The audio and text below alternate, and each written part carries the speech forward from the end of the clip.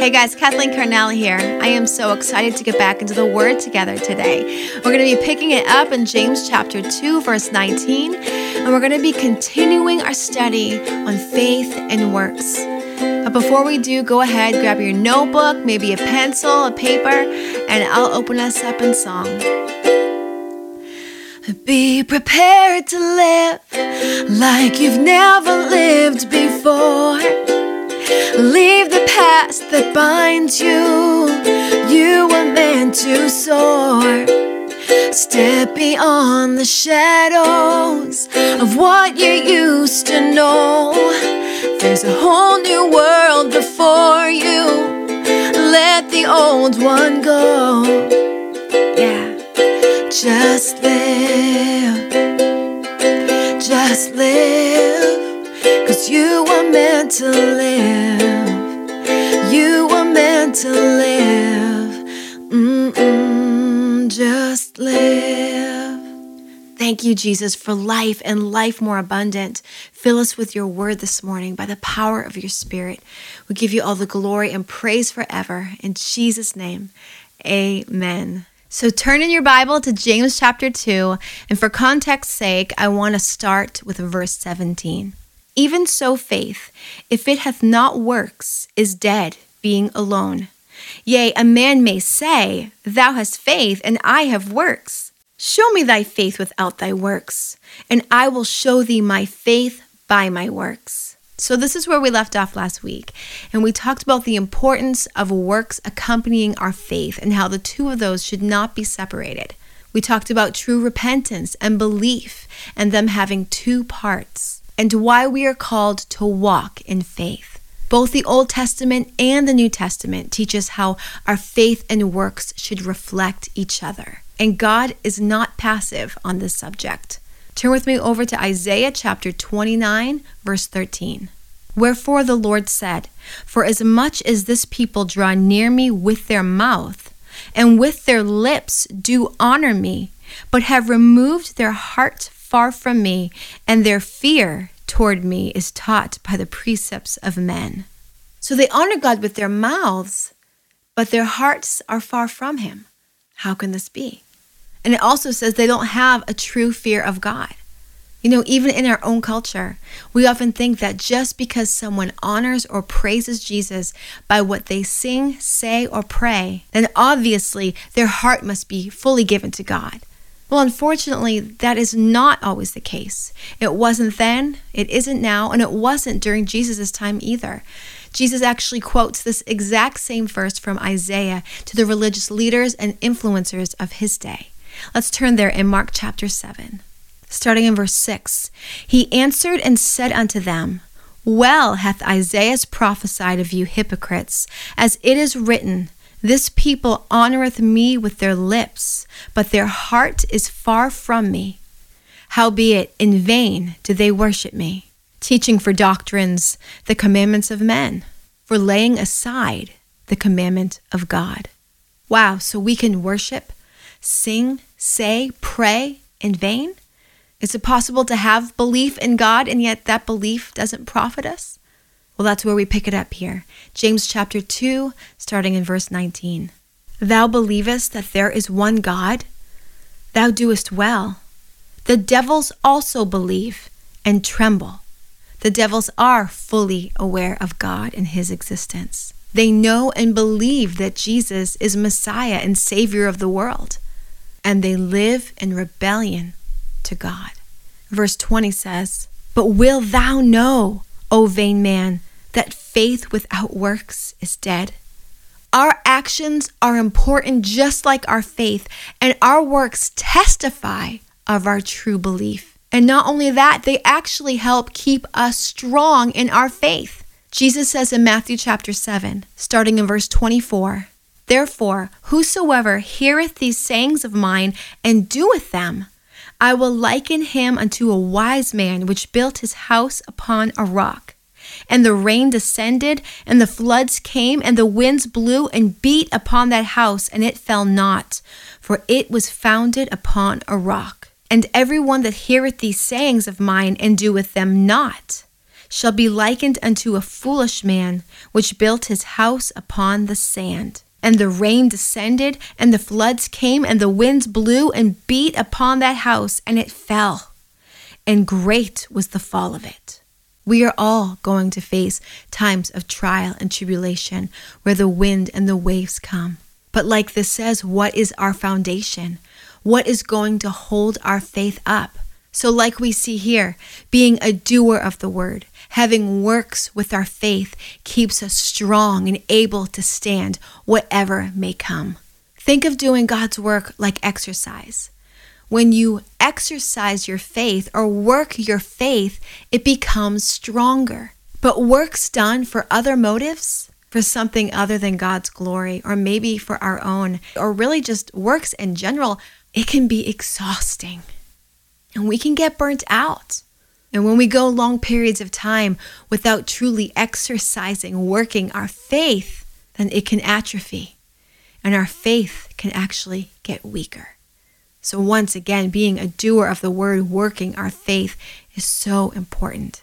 Turn with me over to Matthew chapter 23.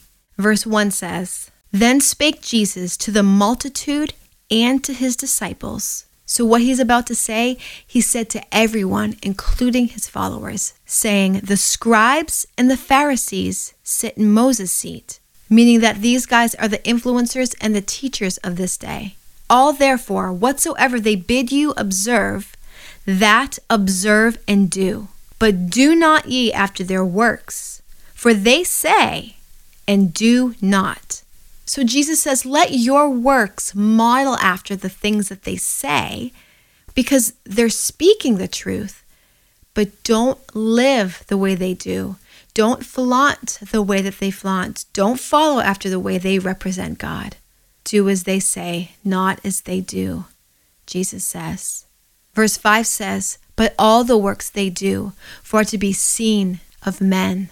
They make broad their phylacteries and enlarge the borders of their garments, and love the uppermost rooms at feasts, and the chief seats in the synagogues, and greetings in the markets, and to be called of men, Rabbi, Rabbi. So they love the fame and the intoxication of people knowing their name. And sure, for this, they'll speak the truth. They'll say the right things, but do not follow in these works, Jesus said. So God has already prepared his works worthy of repentance for us to walk in.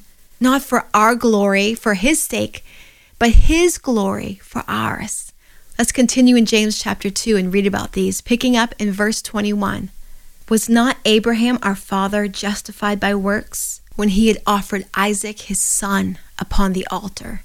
The very promise that God gave him, he laid down on that altar of sacrifice. Not just believing, but also doing what God called him to do. Verse 22, Seest thou how faith wrought with his works, and by works was faith made perfect? And the scripture was fulfilled, which saith, Abraham believed God, and it was imputed unto him for righteousness, and he was called the friend of God. Ye see then how that by works a man is justified, and not by faith only. So it doesn't say not by works only, it says not by faith only, meaning the faith was there, and like we read before, the works were wrought with it, or operated with it, worked with it. Remember how we read the parable of Jesus when he told us how faith was like that house built on the rock or built on sand, depending if you were a hearer and doer of the word or a hearer and not doer. And when someone is a hearer and not a doer of the work, it is like being built on sand. Eventually, when the hard times come, your faith is not going to stand. But when we are built on the rock and we are strong, when the waves come and the trials hit us, our faith will stand. And together with many buildings, we become that city on a hill and a light to the nations.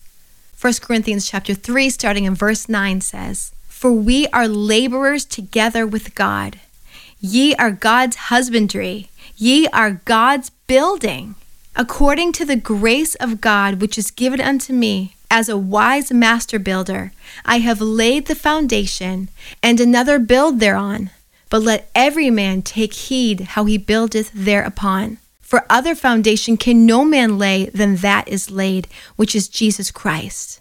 Now if any man build upon this foundation gold, silver, precious stones, wood, hay, stubble, every man's work shall be made manifest, for the day shall declare it, because it shall be revealed by fire, and the fire shall try every man's work of what sort it is. If any man's work abideth, which he hath built thereupon, he shall receive a reward. If any man's work shall be burned, he shall suffer loss, but he himself shall be saved, yet so as by fire. So like it says here, may we take heed how we are building, not for fame, notoriety, or our name's sake, but for his, the one who saved us from whatever past it may be, and has called us to a holy calling, not according to our own works, but to his. So as we finish up James chapter 2, we now go to verse 25, which says, likewise also was not Rahab the harlot justified by works when she had received the messengers and had sent them out another way? Rahab risked her life, but she believed God and she responded, and through that ended up saving her life and that of her families. Verse 26 says, for as the body without the spirit is dead, so faith without works is dead also. So if you're listening right now and you're saying, you know what, I don't know if I fully put my faith and trust in Jesus Christ. I don't know if I'm standing on the rock of Jesus. Well, now is the time. I'm going to pray right now, and you pray with me. Jesus, forgive me, a sinner. I yield control of my life and I give it to you. I believe that you died on the cross for my sins and that you rose again. I too died of my sins, God, and my old way of life. Fill me with the power of your Holy Spirit that raised you on that third day. Let me know your resurrection here and now, that I can have life doing the works that you have called me to do. May I be like that house built on the rock and like that city on a hill, that the world would see you and give you all the glory. I trust you forever and ever. In Jesus' name, amen. So where do you go from here? Well, now learn how to use the tools that God has given you and be prepared to build and live like never before. Be prepared to live like you've never